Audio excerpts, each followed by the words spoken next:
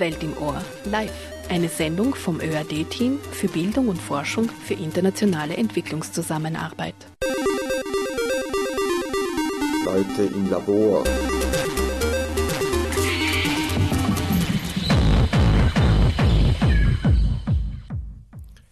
Liebe Hörerinnen und Hörer, ich bin Matthias Weißgram und im Namen der Kommission für Entwicklungsforschung bei der ÖAD GmbH möchte ich Sie herzlich willkommen heißen zur heutigen Ausgabe von Welt im Ohr live. Unser Thema lautet Internationale Kooperationen in Bildung und Forschung in Österreich, Strategien, Programme, Instrumente. Und Verzeihung und füttert Tauben.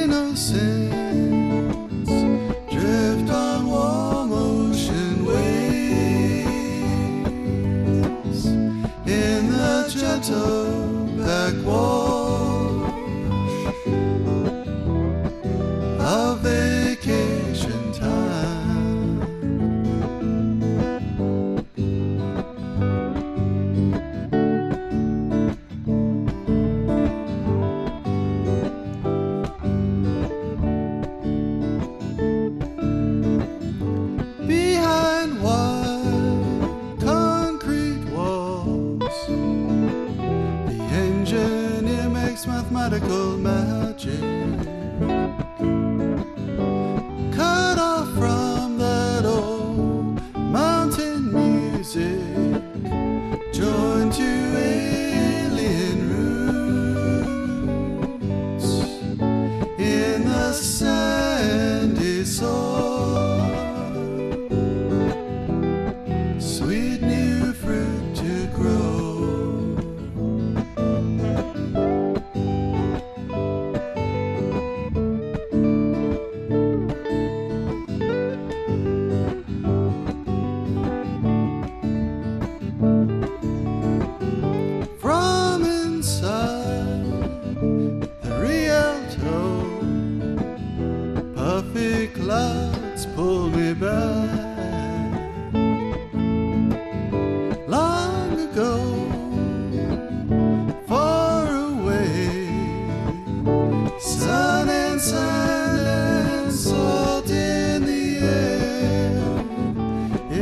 Strange paradise.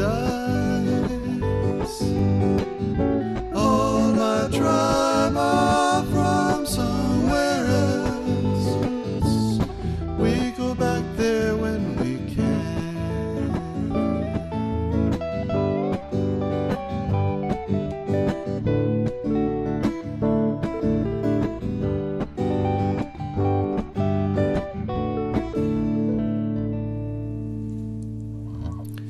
Heute begleitet uns durch die Sendung die Musik von Paul Perkins und das war das Stück Rialto. Ich freue mich, in der heutigen Sendung zwei hochkarätige und interessante Gäste begrüßen zu dürfen.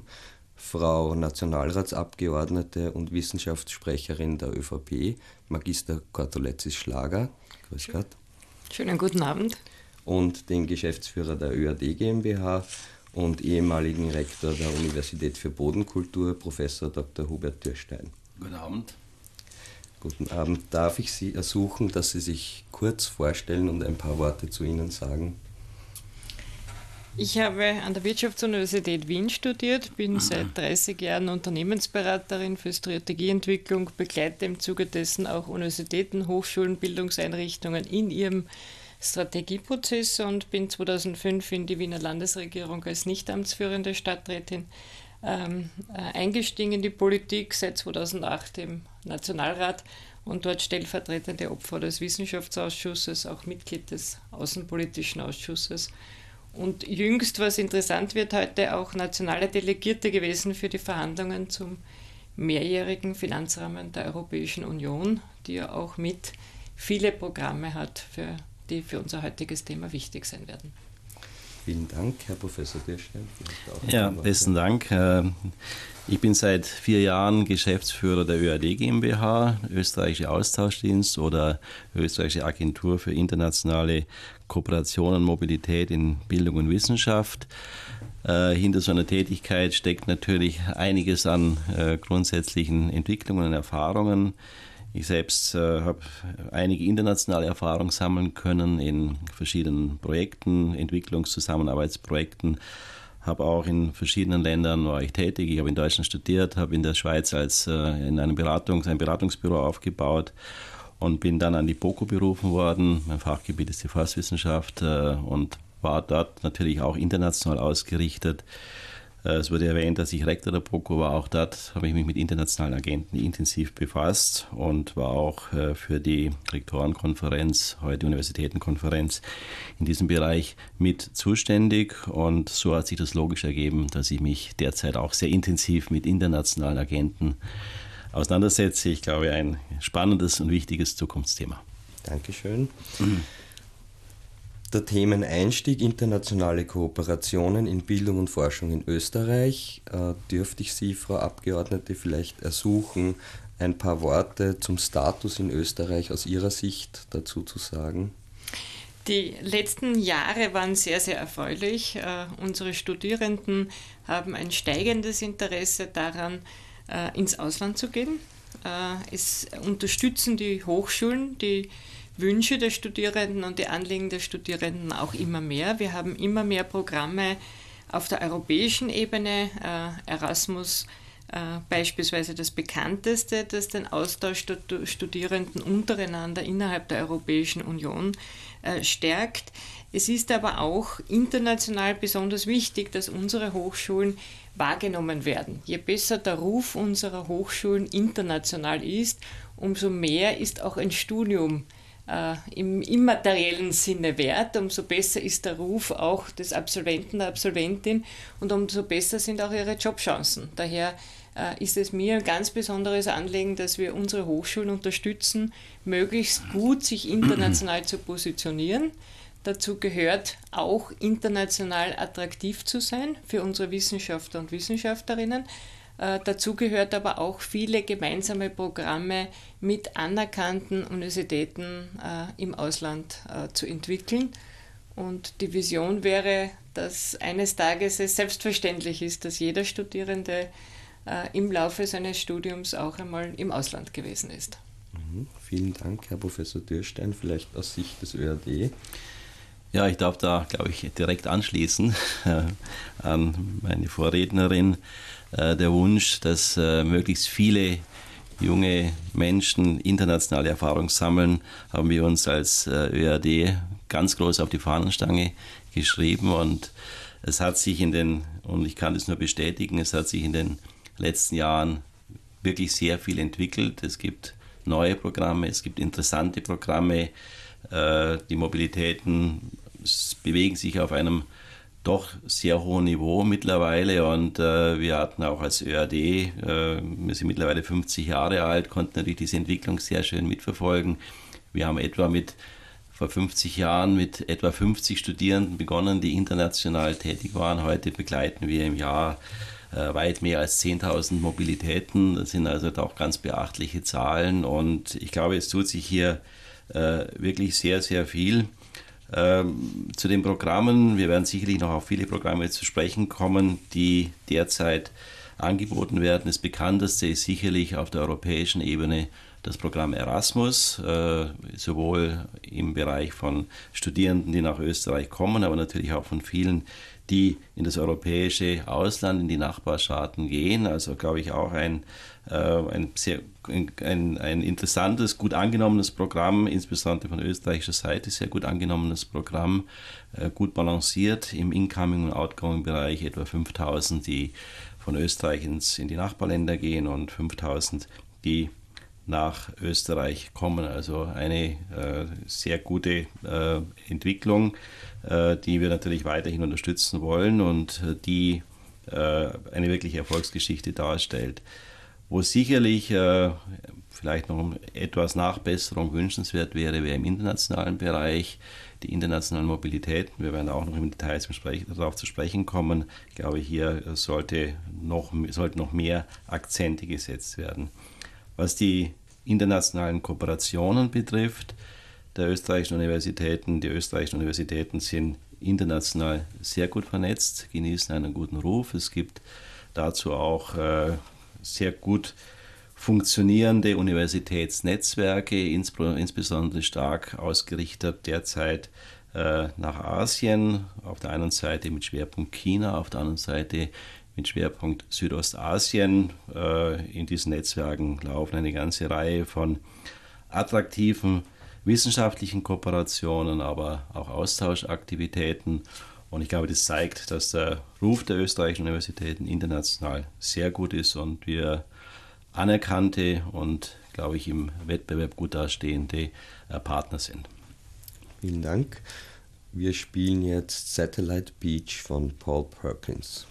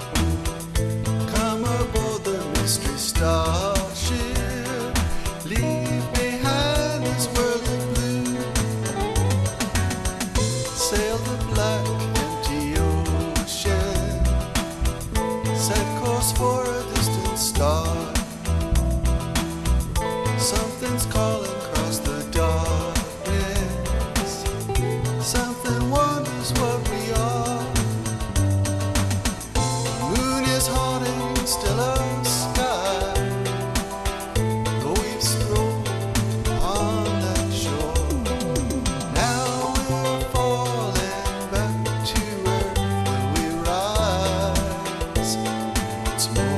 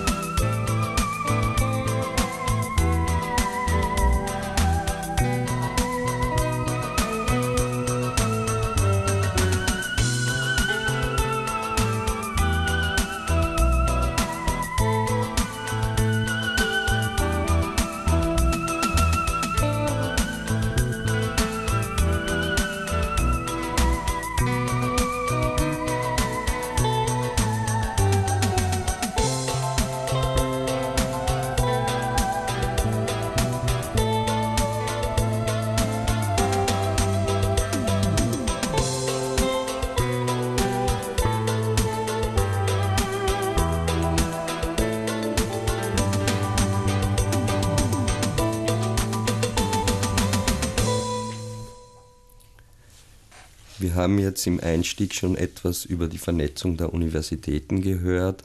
Zweimal ist das Stichwort Erasmus gefallen.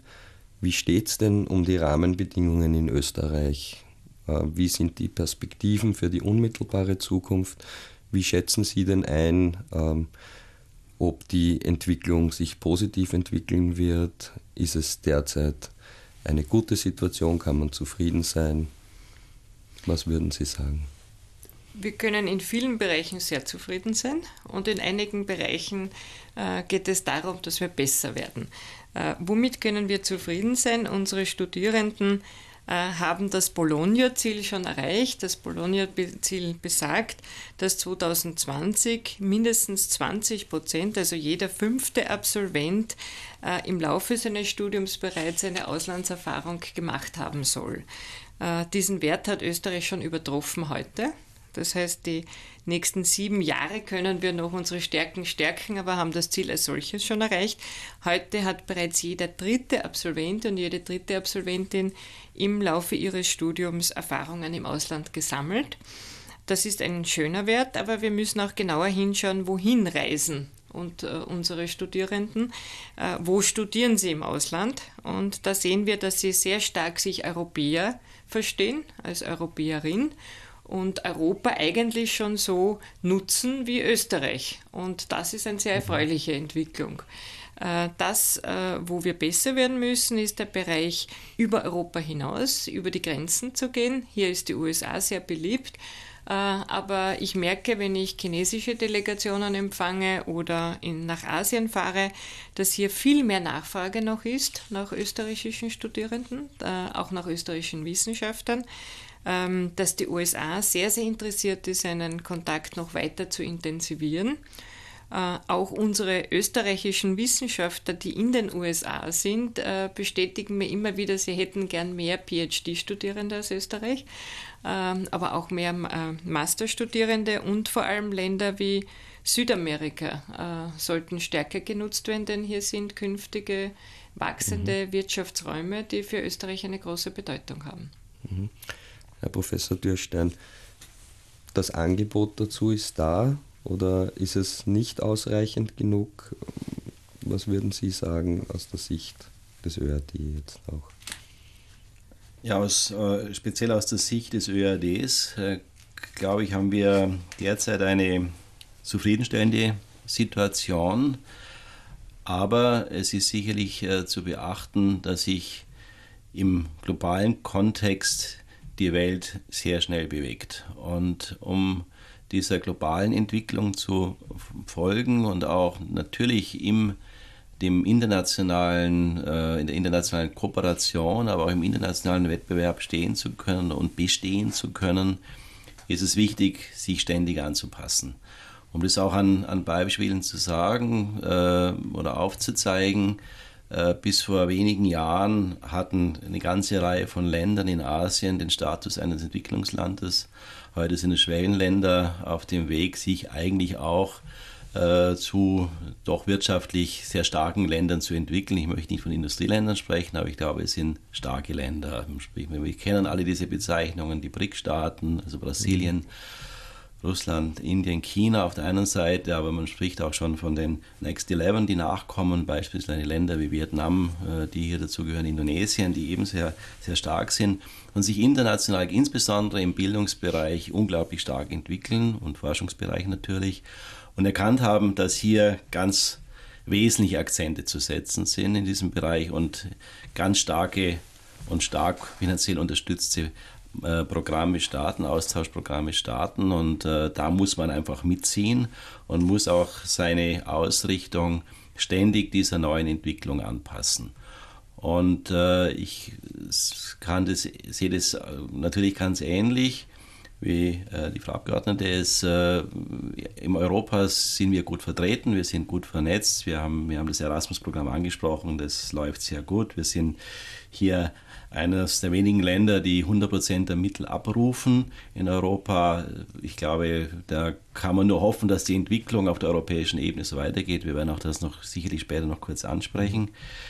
International schaut es eben ein bisschen anders aus. Die internationale Mobilität ist verbesserungsbedürftig und was einfach unsere Partnerländer, mit denen wir sehr intensiv uns austauschen, erwarten, ist die Reziprozität oder letztendlich eine Kooperation auf Augenhöhe. Das heißt, sie wollen, dass ihre Studierenden, ihre jungen Forscher, Forscherinnen ins Ausland gehen und da ist Österreich durchaus eine begehrte Destination, aber sie erwarten umgekehrt auch, dass unsere jungen Leute in diese Länder gehen und Teil ihres Studiums, Teil ihrer Forschungsarbeit dort durchführen und letztendlich natürlich die Vernetzung damit zunimmt und es wirklich einen internationalen Austausch, eine internationale Kooperation gibt und damit natürlich auch, wenn es von jungen Leuten gepflegt wird, eine gute Perspektive geschaffen wird. Das heißt, ich höre heraus, da sind die Rahmenbedingungen noch nicht perfekt dafür. Da gibt es auch noch zu wenige Angebote.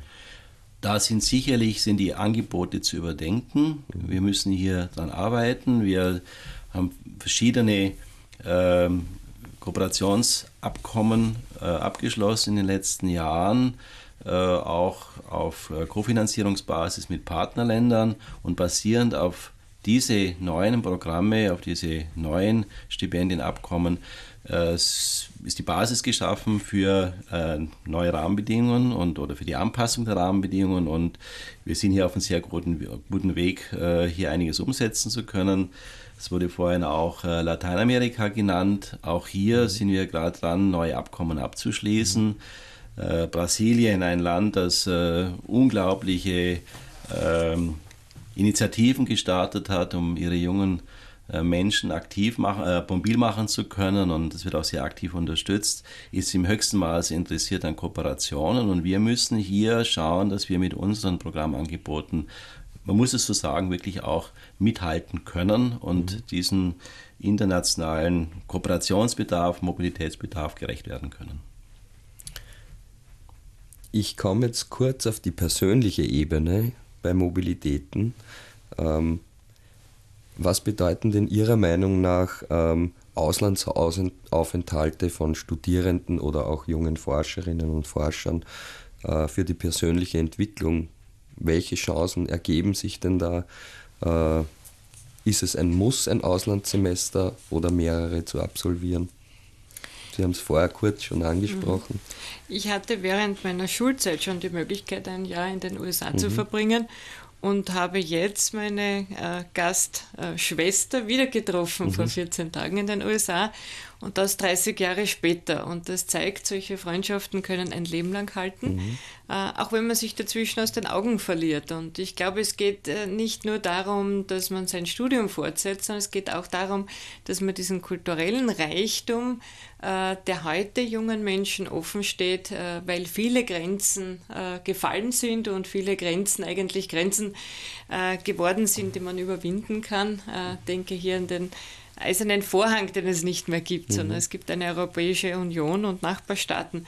Und das zeigt, dass diese internationalen Kontakte ganz einfach ein Leben lang einem ermöglichen, miteinander sich auszutauschen, eine neue Kultur zu erschließen und auch die nächste Generation dann miteinander zu vernetzen. Also wir haben auch einen Austausch organisiert zwischen unseren jeweiligen jungen, erwachsenen Kindern. Und ich glaube, das zeigt auch, dass wenn in einer Familie die Begeisterung da ist, oft mehrere dann nachfolgen. Meine Nichten und Neffen sind begeistert und stecken dann die anderen jüngeren Cousinen und Cousins an, die dann auch ins Ausland gehen. Und ich glaube, diesen Schneeballeffekt brauchen wir im unmittelbaren sozialen Umfeld. Je mehr Studierende aufzeigen, dass das interessant sein kann, ins Ausland zu gehen, umso mehr folgen ihnen dann auch die anderen Freunde und Freundinnen, weil sie sehen, das bereichert ganz einfach das Leben. Dass das zusätzlich den Effekt hat, vom Studium mehr mitzubekommen, ist sehr, sehr wichtig und schön. Und es hat zusätzlich auch den Effekt, dass man ganz einfach leichter auch in den Beruf einsteigen kann, denn unsere Wirtschaft beruht sehr stark auch auf den internationalen Kontakten. 60% unseres Marktes entsteht durch den Export. Das heißt, 6 von 10 Arbeitsplätzen in Österreich hängen ganz unmittelbar mit internationalen Kontakten zusammen. Der überwiegende Teil in den Nachbarländern, aber darüber hinaus Europa und auch eben mit diesen neuen Wirtschaftsräumen, die Herr Dr. Dürstein schon erwähnt hat. Daher kann ich nur betonen, wie wichtig es ist, dass die Universitäten dieses Thema sehr ernst nehmen.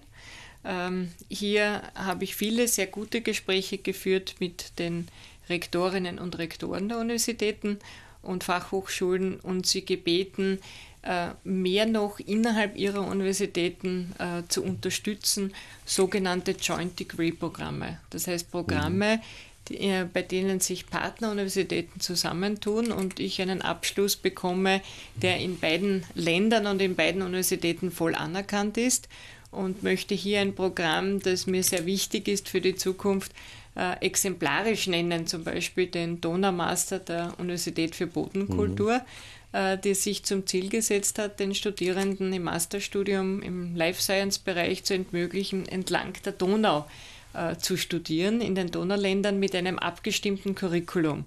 Und das ist meiner Meinung nach auch die Zukunft, dass es nicht nur um den Austausch geht, sondern dass es auch möglich ist, ohne Zeitverlust im Studium Auslandserfahrungen zu sammeln. Und dass dies auch von der Universität entsprechend im Curriculum unterstützt wird.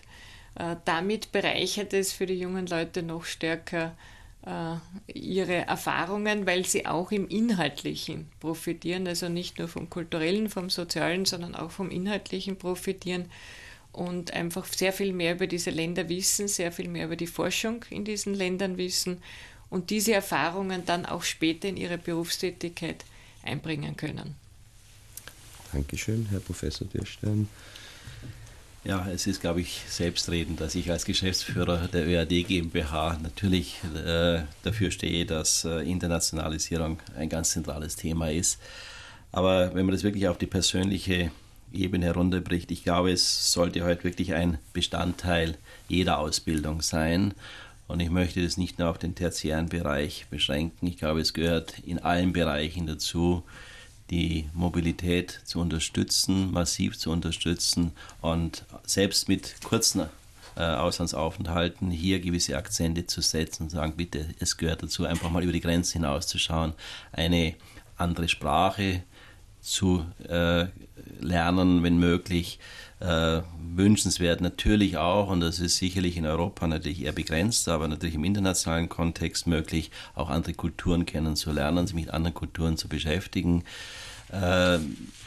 Ich sage immer, die Voraussetzung für eine Toleranz bei der Integration ist, eine Erfahrung im Ausland gemacht zu haben und selbst vielleicht gelernt zu haben, irgendwo als Gast freundlich aufgenommen zu werden, integriert zu werden. Damit könnten viele Herausforderungen, die heute diskutiert werden, könnten damit bewältigt werden. Das ist ein ganz wesentlicher Aspekt, der bei der Internationalisierung, bei der Mobilität, bei Austauschen zu berücksichtigen ist.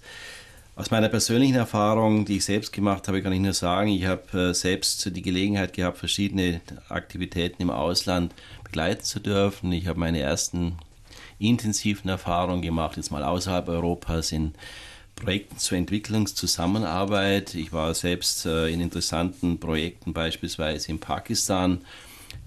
Ich war in Westafrika, also in Regionen, die nicht ganz unproblematisch waren, auch zu Zeiten, wo es durchaus auch, zumindest von außen her gesehen, politisch etwas unruhig war. Aber wenn man dann im Land selbst ist, ist es eine ganz wertvolle Erfahrung, die man mitnehmen kann. Und das Risiko stellt sich dann manchmal auch ein bisschen anders dar, wie das von außen gesehen wird. Aber ich glaube, wenn man solche Erfahrungen machen kann, dann weiß man auch, mit welchen Fragen wir uns auf der Welt auseinandersetzen müssen und wo tatsächlich die großen Herausforderungen stehen und wie man damit umgeht. Aus dem eigenen persönlichen Umfeld auch eine kleine Geschichte. Meine eigene Tochter, die war nach der Schule und im Anschluss an ihre Ausbildung 3 Jahre in Vietnam für einen jungen Menschen eine lange Zeit, und ich kann auch nur sagen, sie ist hochbegeistert zurückgekommen und möchte, glaube ich, keine Stunde von diesem Aufenthalt missen, so schwierig er manchmal war. Sie haben den Donaumaster erwähnt. Da eine kurze Zusatzfrage. Hat das auch direkt einen Zusammenhang mit der Wettbewerbsfähigkeit des Hochschulstandortes Österreich, wenn so etwas angeboten wird? Das erhöht sofort unsere Positionierung im internationalen Hochschulraum. Das wird sehr genau wahrgenommen, was Österreich hier tut. Österreich hat von seiner Geschichte, vom gemeinsamen Kulturraum, eine sehr gut anerkannte Position, gerade im Donauraum und in der Schwarzmeerregion. Und das sind aber Länder, die von den Studierenden noch nicht so wahrgenommen werden und auch teilweise von unseren Wissenschaftlern und Wissenschaftlerinnen.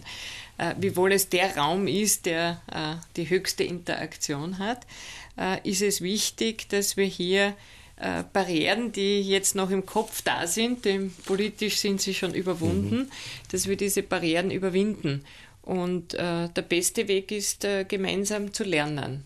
Daher könnte so ein Donaumaster eigentlich in allen Universitäten übernommen werden und in fast allen Studienrichtungen, denn dieser Raum hat immer mehr Bedeutung, und ich habe das auch in New York bei der OECD-Konferenz vorgestellt, dieses Projekt, und wahrgenommen, dass auch die USA sehr genau hinschaut, wie sich Österreich mit seinen Nachbarländern vernetzt und gemeinsam auftritt. Die jungen Leute wählen derzeit noch sehr, sehr stark Spanien.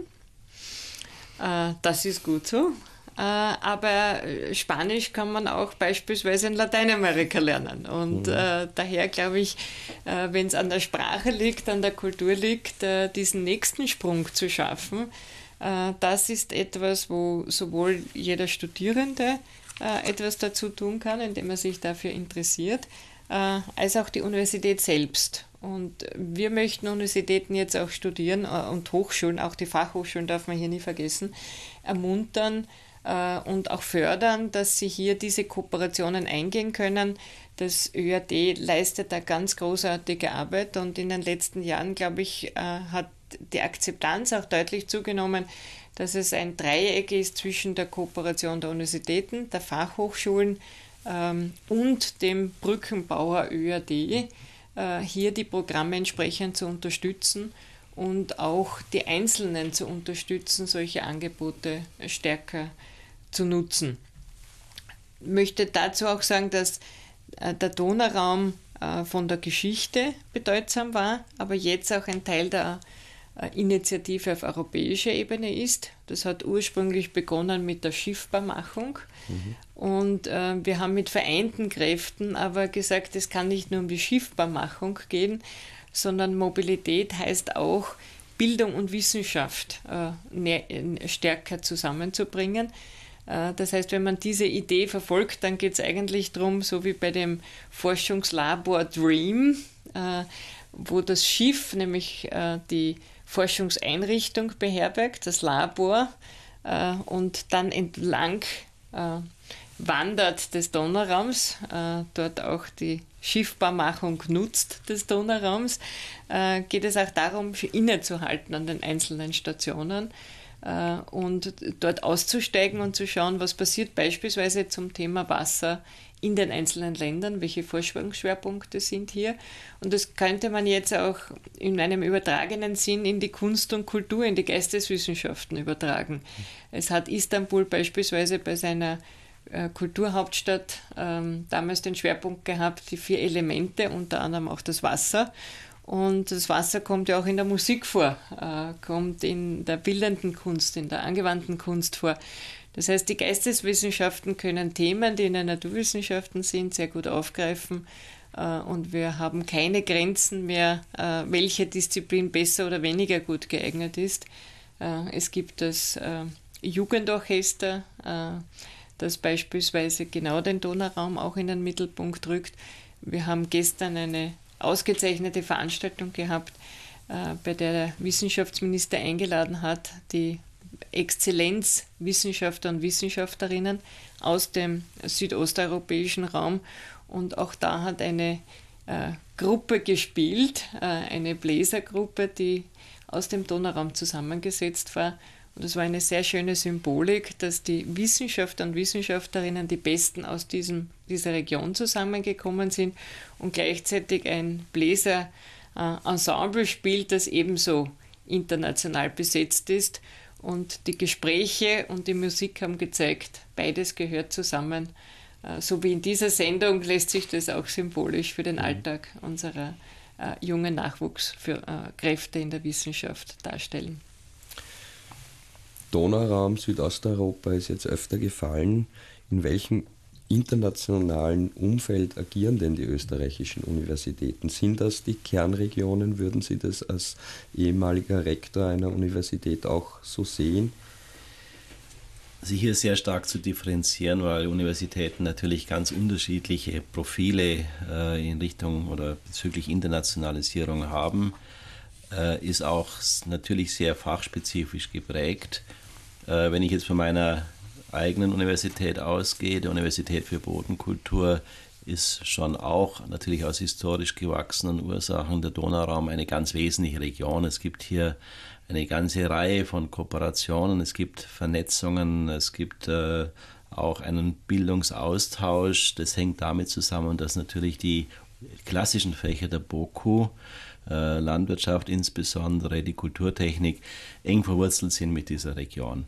Aber das ist nicht die einzige Ausstrahlung international, nochmal speziell der Universität für Bodenkultur. In anderen Fachgebieten, beispielsweise der Biotechnologie, ist Internationalisierung per se in der Forschung ein Muss. Da geht es ohne diese Kooperationen nicht und das ist weltweit und natürlich in diesen, wenn ich so bezeichnen darf, eher Hightech ausgerichteten Fächern ist die USA ebenfalls eine Voraussetzung, dort Kontakte zu pflegen. Natürlich geht es auch Richtung England, es geht Richtung Skandinavien und zunehmend natürlich auch sind Kooperationen mit Asien ganz, ganz wesentlich und da gibt es Wissenschaftshubs, muss man sagen, von enormer Bedeutung, um jetzt nur auch hier einen Standard zu nennen, Singapur, mit einem Entwicklungspotenzial und einer Entwicklung, die in den letzten Jahren, die ist gewaltig und ich glaube, diese Kooperationen sind einfach notwendig. Und das gilt natürlich letztendlich, wenn man die ganze Universitätslandschaft betrachtet, für alle Universitäten. Es ist logisch, dass beispielsweise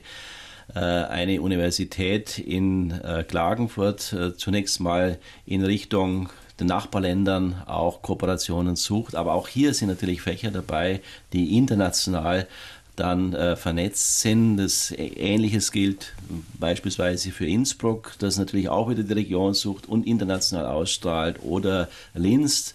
Linz ist ein gutes Beispiel.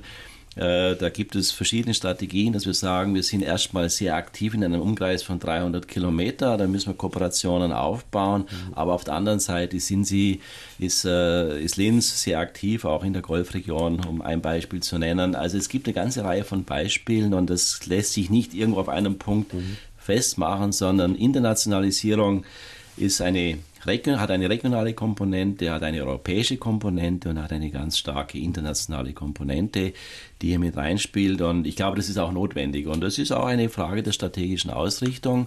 Und das sollte sich in Bildung und Wissenschaft abbilden lassen. Und ich möchte jetzt wirklich nochmal aufgreifen, auch diese Frage der Joint Degree-Programme, ein ganz wesentliches Element. Und da gibt es auch Programme, die wirklich mit Nachbarländern zusammenlaufen. Es gibt aber auch Programme, die zwischen österreichischen Universitäten und Universitäten in Australien und Neuseeland angeboten werden. Also es gibt keine Grenzen hier und das ist wichtig. Und das sind die wesentlichen Beiträge zu einer erfolgreichen Internationalisierung. Also die ganze Breite muss hier abgedeckt werden. Und dann sicherlich ist auch noch eine thematische Fokussierung wünschenswert, ein interdisziplinärer Zugang wichtig. Also es wird ja oft mal gesagt, es geht ja nur um die technischen Fächer, es geht nur um die Naturwissenschaften. Das war so, das ist zum Teil noch so, aber zunehmend gibt es natürlich die Kombination zwischen den sozialwissenschaftlichen Fächern und den Naturwissenschaften. Die Fragen werden so komplex, dass es nicht mehr voneinander zu trennen ist. Und ich glaube, auch solche Projekte werden zunehmend lanciert, gestartet und auch in internationalen Kooperationen bearbeitet. Es gibt auch eine Hilfe zur Selbsthilfe, eine Initiative, die ich empfehlen kann. Ich habe besucht unsere österreichischen Studierenden in Harvard. Die haben dort einen eigenen Österreich-Club gegründet, der sich zum Ziel gesetzt hat, Studierende, die Interesse haben, in Harvard zu studieren, auch zu unterstützen im ganzen Prozess. Was muss ich wissen? Wie muss ich mich bewerben? Welche Möglichkeiten gibt es? Also ich glaube, auch diese Initiativen werden künftig stärker zu fördern sein, dass wir uns überlegen, wie können wir gemeinsam mit unseren Botschaften, mit unseren Auslandsvertretungen schauen, dass in den großen Universitätsstädten der Welt solche Anlaufstellen organisiert werden und dass Studierenden helfen. Ich möchte vielleicht auch gleich noch was ergänzen, weil wir jetzt immer über die Kooperationen gesprochen haben, auf relativ hohem Niveau. Ich glaube, ein ganz wesentliches Element ist auch der Beitrag zur Entwicklungszusammenarbeit, das auch hier unterstützt wird unter dem Stichwort Capacity Building vor Ort, dass man also dort die Entwicklung unterstützt. Das sind noch keine Kooperationen im engeren Verständnis, wissenschaftliche Kooperationen, sondern die sollen damit aufgebaut werden. Und natürlich wäre es wünschenswerte Ziel, dass aus diesen Kooperationen heraus dann möglicherweise gemeinsame Projekteinreichungen auch zu europäischen Programmen ein Ergebnis sein können. Und es gibt solche Initiativen. Derzeit ist zum Beispiel gerade ein Call offen im Bereich Afrika und da ist die Möglichkeit, dass über nationale Förderungen sich Universitäten beteiligen und in solchen Netzwerken einfach gemeinsam Initiativen starten zu den gesellschaftlich relevanten Themen, die oftmals also auch die Grand Challenges bezeichnet werden, Umwelt, Wasser und was alles dazugehört. Und da engagiert sich auch das Wissenschaftsministerium hier und stellt Mittel zur Verfügung, um solche Projekteinreichungen durchführen zu können. Und dieser Call ist noch bis Mitte April offen. Ich glaube, soll auch hier ein Anreiz sein, in diese Programmaktivitäten einzusteigen. Ich glaube, das ist genauso wesentlich und natürlich gerade im Hinblick auf die Zukunftsperspektive ganz, ganz wesentlich. Zu diesem Call vielleicht auch noch kurz. Das ist ja auch ein Call, wo auf Augenhöhe zwischen den Partnerländern agiert wird, wo die europäischen Partner nicht die großen Geber sind, sondern die Afrikaner selbst einen wesentlichen Beitrag leisten und teilweise von den Einzelstaaten her mehr ausgeben dafür sogar als die europäischen Staaten, woran man auch erkennt, wie wichtig diese gemeinsame Forschung für die Partner in Afrika beispielsweise ist. Wir spielen jetzt bitte noch einmal kurz Musik, Starlight von Paul Perkins.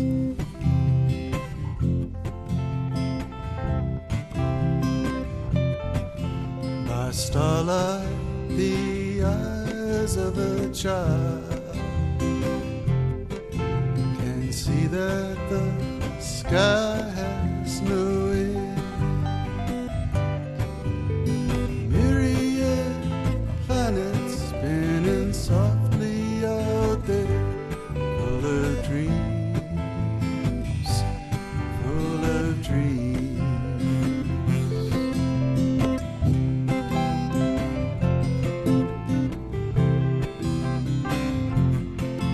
We live by the satellite beam beach.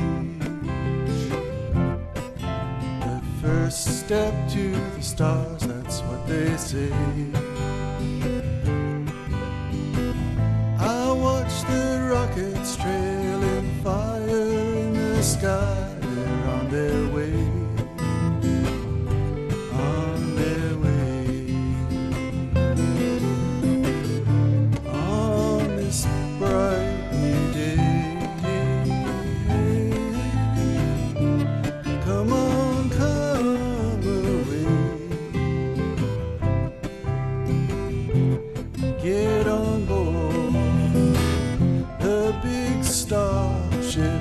Take a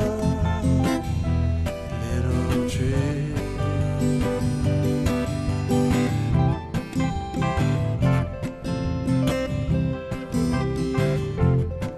Now we're racing against an evil empire,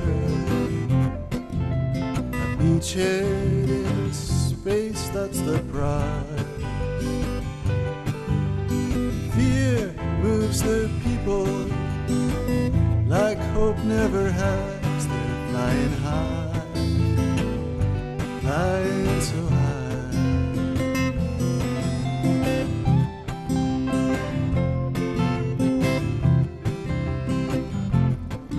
From Luna look back to the world. It's so tiny and so fragile and so blue.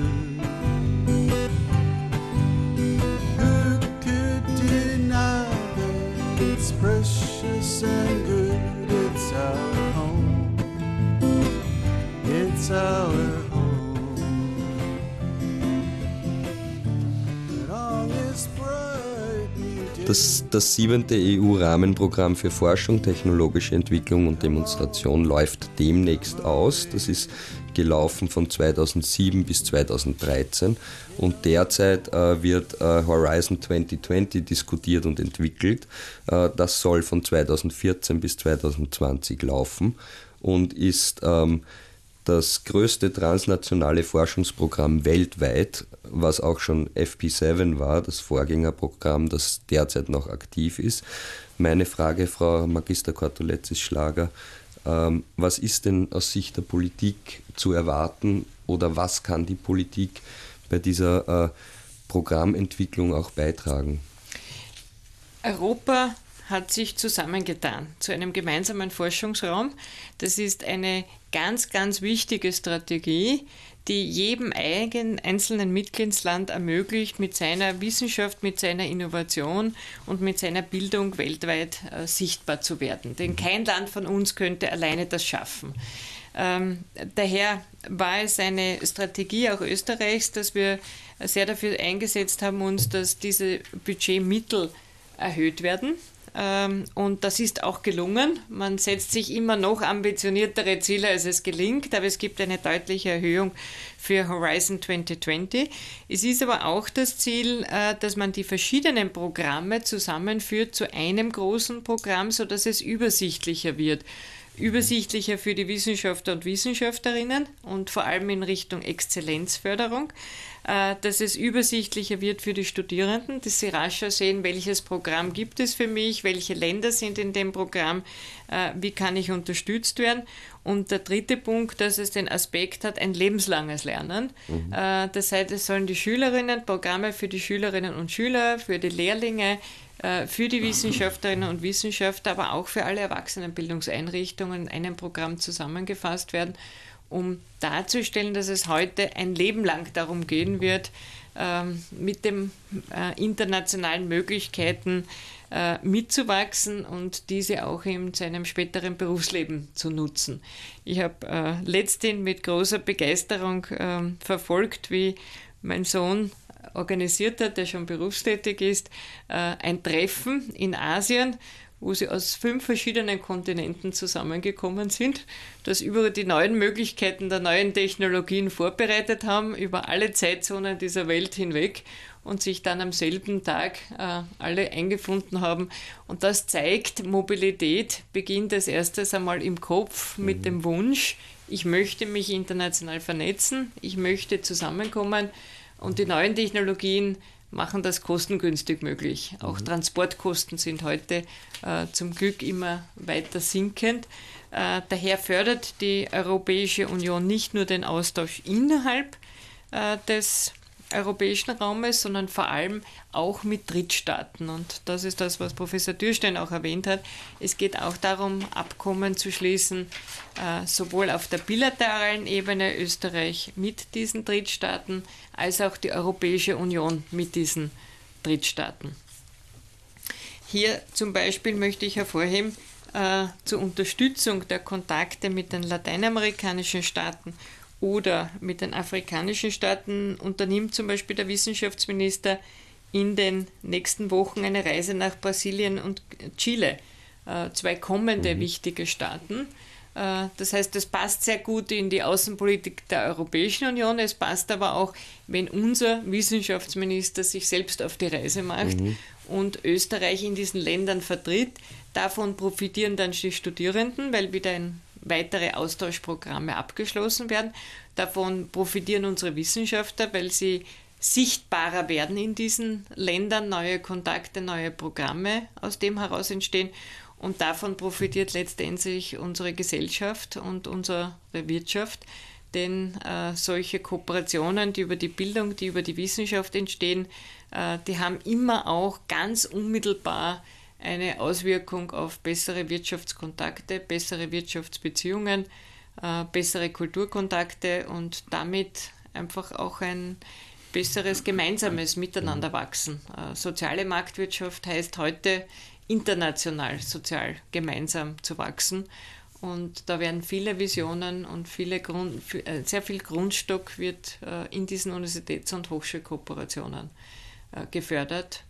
Unsere Fachhochschulen sind da auch ganz, ganz großartig in der angewandten Forschung. Und fast alle unsere Studierenden, die im Fachhochschulsektor sind, haben ebenfalls die Möglichkeiten, hier bereits in ihrem Studium gemeinsam mit anderen zu studieren und Kontakte zu knüpfen. Und im Rahmen von Horizon 2020 und auch im Rahmen von FP7 war ja die Wirtschaft schon einbezogen. Wird das verstärkt, die Kooperation zwischen Universität und Wirtschaft? Das ist ein Schwerpunktprogramm, das auch früher in verschiedenen Programmen war und jetzt zusammengefasst werden soll. Es soll genau der Kontakt zwischen Wissenschaft und Wirtschaft leichter möglich werden. Und vor allem sollen die Klein- und Mittelbetriebe stärker gefördert werden. Das ist für Österreich ganz wichtig, denn 80% unserer Betriebe gehören zu den Klein- und Mittelbetrieben. Daher Förderprogramme der Europäischen Union, die sich an diese Zielgruppe wenden, richten sich automatisch auch sofort an unsere österreichischen Wirtschaftstreibenden. Herr Professor Dürstein, die Bedeutung Horizon 2020 für den ÖAD oder aus Sicht der größten österreichischen Bildungsagentur? Ja, Horizon 2020 ist natürlich jetzt nicht primär unsere Aufgabe, uns damit auseinanderzusetzen, aber es wird immer bei Horizon 2020 von Forschung, Technologie und Innovation gesprochen, es wird von Exzellenz gesprochen und wenn das tatsächlich auch alles erreicht werden soll, dann brauchen wir auch die entsprechenden Köpfe dazu, sonst wird es nicht möglich sein. Und das heißt, komplementär müssen auch entsprechende Maßnahmen in der Bildung gesetzt werden. Und auch hier läuft das derzeitige Programmschiene aus, 2013, also die klassische Schiene mit Erasmus, mit Grundtvig, mit Comenius, mit Leonardo da Vinci.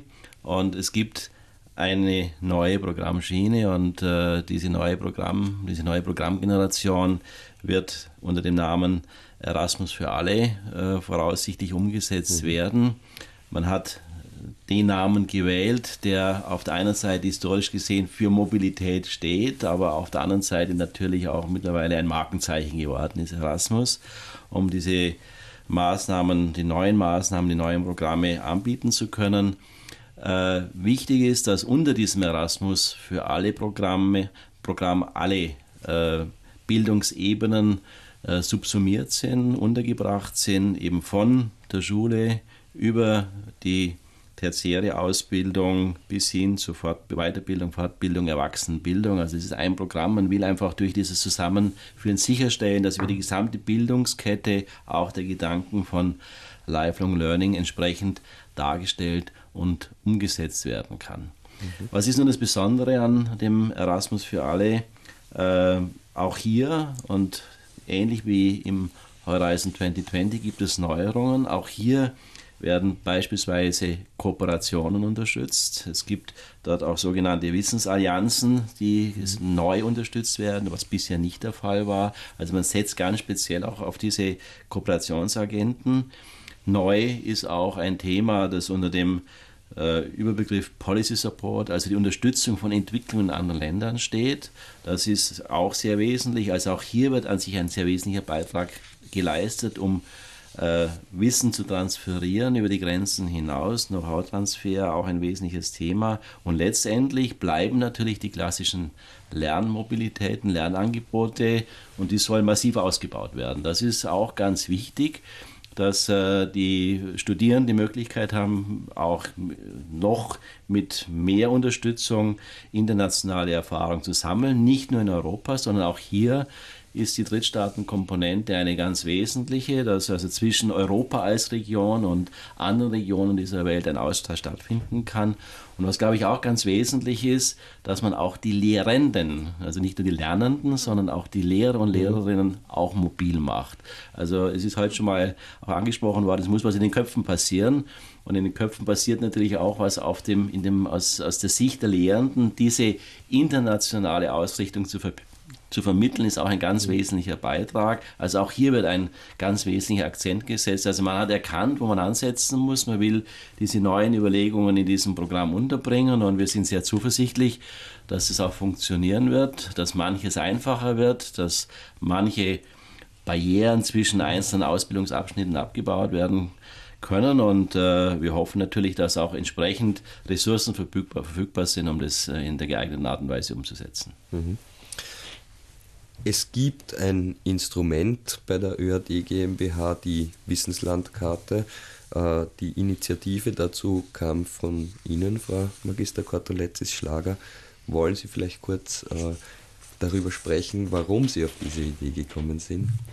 Ich habe festgestellt in meiner Ausschusstätigkeit und in den Gesprächen mit den Hochschulen, dass keiner in Österreich einen Überblick hat, wie viele Kooperationen und zu welchen Themen Österreich Kooperationen mit anderen Hochschulen hat im Ausland. Und daraufhin habe ich eine Expertengruppe einberufen und habe gesagt, so etwas wäre doch schön.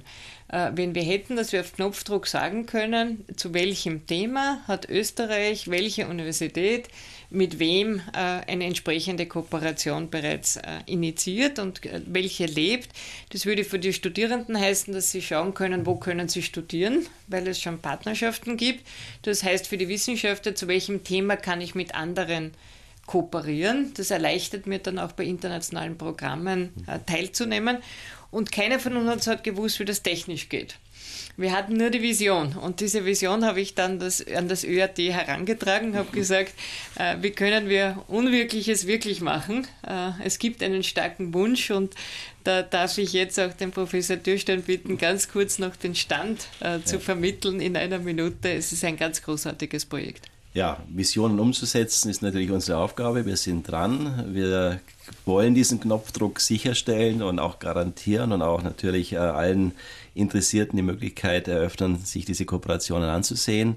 Wir sind auf einem guten Weg. Wir sind in enger Abstimmung mit allen hochschulischen Einrichtungen, mit einer ganzen Reihe von außeruniversitären Einrichtungen versuchen wir diese Wissenslandkarte, diese Kooperationsdatenbank systematisch zu entwickeln, auch in Verbindung mit Wirtschaftspartnern, also ein ganz zentraler Bereich. Derzeit haben wir etwa 2.500 Kooperationen erfasst. Wir sind noch lange nicht am Ende angekommen. Es ist eine sehr anspruchsvolle Aufgabe, haben wir festgestellt. Insbesondere natürlich so eine Datenbank evident zu halten. Aber wir glauben, dass es gelingt, und der Nutzen wird mehr und mehr erkannt. Und wir sind überzeugt, also auch zum Beispiel unsere ganzen Auslandsvertretungen warten sehnsüchtig auf so ein Instrument, um natürlich zu sehen, welche Kooperation es läuft. Das Ganze wird ergänzt durch eine zweite Datenbank, die wir anbieten können beim ÖAD Grants.at, ganz gezielt für den Studierenden, der sich auf Basis einer ausgewählten Kooperation auch ein Stipendium auswählen möchte. Auch dort kann er nachsehen und findet dann hoffentlich die maßgeschneiderte Lösung für sich. Österreich ist das erste Land weltweit, das seine Wissenschaftskooperationen nach außen hin darstellt. Und das hilft uns, die Marke Österreich nicht nur im Tourismus zu platzieren, sondern auch in der Wissenschaft und in der Bildung. Vielen herzlichen Dank, das war ein wunderschönes Schlusswort. Ich möchte mich bei Ihnen beiden ganz herzlich bedanken und wir spielen jetzt zum Abschluss Keeping On.